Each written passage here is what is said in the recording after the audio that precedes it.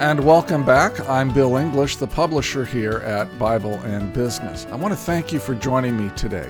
It's good to see you.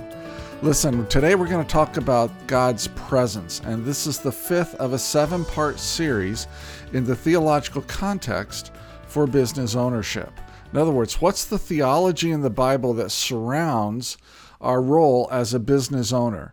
That's what chapter 1 in my book, A Christian Theology of Business Ownership, is all about. Today we're going to talk about God's presence.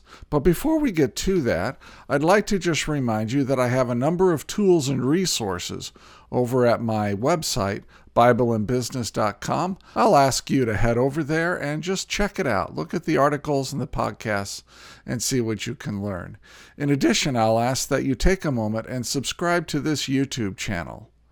So here's our core thought for today on God's presence. And this is really a follow-on to our discussion about living out a covenantal relationship with God and persevering in that covenantal relationship with God. And the core concept or the core idea is this: if one is merely faithful to God, even with His help, one could still live a life mainly of duty. But when you combine faithfulness with God's presence, then you have the dual elements which really form the core of any vibrant, loving, covenant relationship with God. Now, there's 2 aspects, or maybe really 3 aspects of God's presence that we're going to look at today. And the first one is fearing God's presence. Sometimes in the Bible, when God's presence is discussed, people are afraid of God. Here's an example. In Genesis 3, verses 8 through 10, then the man and his wife heard the sound of the Lord God as he was walking in the garden in the cool of the day, and they hid from the Lord God among the trees of the garden. Now, why did they do that? It's because they had sinned. Sin had entered into their lives, and it entered into mankind. And so in verse 9 we see this: but the Lord God called to the man and said, "Where are you?" And the man answered, "I heard you in the garden, and I was afraid because I was naked, so I hid." And the discussion goes on about how God says, well, how did you know that you were naked, and why were you afraid? And God learns, and of course he already knew, but God learns in the story that man and woman, Adam and Eve, had sinned. And as a result, they were afraid of God's presence.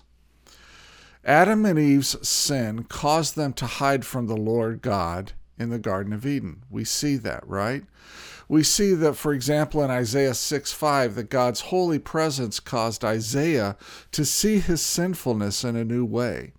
Sometimes that happens when we're praying or we're reading the scriptures and God taps us on the shoulders and he says, look, I need to reveal a new way for you to look at your sin, and maybe you're not as well off as what you thought you were. Many people in the Bible who encounter God's presence and even his angels feared for their lives. We saw that in Judges 13 and in Luke chapter 1. Did you know that Jonah tried to run away from God's presence? That's what it says in Jonah chapter 1, verse 3. We're also told that the whole earth trembles in the presence of God. That's in Judges 5 and in Psalm 68. And even false gods, because of their fear, they become powerless before him. That's in Isaiah 19. Fear and trembling are often initial responses of people who encounter the presence of God. And that's illustrated in Jeremiah chapter 5. So sometimes the very presence of God creates fear within us. I think that's reasonable. And I think that that's really to be expected. When you think about the God of the universe, the God who is so incomparably greater than all the other gods in the Bible, than all the other gods who exist, period, whether they're mentioned in the Bible or not, the great, almighty, awesome, eternal God who purchased men with his blood, who created all things, when we come into his presence, that is a fearful thing, because we realize just how almighty he is and how not almighty we are. But God's presence is also comforting to us. And this is really quite a quandary for people, I think. In one sense, we fear God's presence, but in another sense, we find his presence very comforting. Look at this in Joshua chapter 1. This is God talking to Joshua. No one will be able to stand against you all the days of your life. As I was with Moses, so I will be with you. I will never leave you nor forsake you. Wow, isn't that powerful? And we saw that in also Hebrews. Hebrews actually quotes this. So God goes on to say, be strong and courageous, because you will lead these people to inherit the land that I swore to their ancestors to give them. Be strong and very courageous. Do you see God's comforting presence in this? Do you see how God is looking at Joshua and saying, I'm going to be with you. You're going to lead this nation, but I'm going to be with you. Can you imagine the comfort that Joshua took from that? So God's presence can be a comfort in times of trouble or anxiety. We see that here in Joshua chapter 1. And those who need encouragement and strength to praise him can find what they need simply from his presence. We see that in Psalm chapter 42. And God is so ambiently present all the time that he hears our every word and holds us accountable for what we say. We see that in Ecclesiastes 5. So God's presence can be comforting. Those who need encouragement can find it in God's presence. And yet we need to remember that God hears everything we say because he is so ambiently, consistently, and persistently present. So his presence can create fear in us, but his presence can also be comforting to us. And finally, God's presence is our future hope. Let's read. This is not going to seem like the right verse, but just stay with me here. 1 John chapter 3, verses 2 and 3. Dear friends, John is writing to the church at large. Now we are children of God, and what we will be has not yet been made known. But we know that when Christ appears, we will be like him, for we will see him as he is. All who have this hope in him purify themselves just as he is pure. Think about that. When Christ appears at the second coming, we will see him as he is. There will be an intimacy there that we don't have today. Paul alluded to that in 1 Corinthians 13 when he talked about seeing Christ. I'm going to use the King James Version here. When we see him face to face is the phrase that Paul uses. Today, we don't see Christ face to face. When we're on this side of eternity, we only see and sense God in our spirits. But in heaven, we're going to see him plain as day, face to face. And his presence is going to be with us, and we're going to be fully present with him. So in the age to come, God's presence will be the ultimate blessing, for believers will see him face to face. And this is why, if you were to go and you were to read the parable in Matthew 25 about the talents, the 5, 2, and 1 talents, the faithful servants were not rewarded with more money. The faithful servants were rewarded with more of the master's presence. And so I think God's presence is our future hope. And his presence is so much more valuable than money that is why when the faithful stewards create cash, that God says, I'm going to reward you not with more cash, but with more of my presence.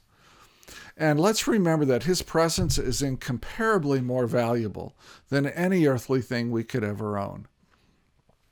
In Revelation 21, his immediate presence will render a temple unnecessary. And it's the anticipation of his presence that should motivate us to be faithful stewards here on earth. And I'll reference 1 Thessalonians 2 and 2 Peter 3 for that. Now look, if you're a business owner, what does this mean? First of all, it means that we cannot live out our roles as stewards in the covenantal relationship and persist as God desires without having his vibrant presence with us daily. We need to really begin to, as Brother Lawrence said in his book, practice the presence of Jesus. We need to practice his presence on a regular basis. His presence cannot be demanded or manipulated. Let's remember that. Nor do we gain his presence quickly. Look, we don't just kind of flip a switch and say, suddenly we have God's presence. I think God gives his presence to those who pursue him. And God gives his presence to those who are diligent in pursuing him, persistent in pursuing him, faithful in pursuing their covenant relationship with God. Over time, God gives his presence to them. So it's not a one and done activity. This isn't something we do once and then we're suddenly done. Instead, it's a relational cultivation that is gained over time and is only fully realized in the next life. And perseverance is required if we are going to find God's close, loving presence with us. So what are the lessons that we've learned so far in this series? Well, first of all, we've learned that in eternity, we will reign with Christ on earth, and that we will reign as part of God's divine counsel. Thirdly, we serve God within a covenantal relationship, and our response to God's faithfulness in that covenantal relationship is for us to persevere in our faith and to not give up. And lastly, presence is the conduit through which love is passed back and forth between us and God. We don't pass love through duty and faithfulness. We pass it through this concept and this theology of presence. I want to thank you for joining me today. And I want to invite you back in our next episode, part 6, which is where we're going to deal with how the unseen realm connects with our physical world and what we do here on earth. So I want to invite you back to that, part 6, the unseen realm. I'm Bill English, the founder here at Bible in Business. Again, thank you for joining me today. I hope you go out and make it a great day. Take care.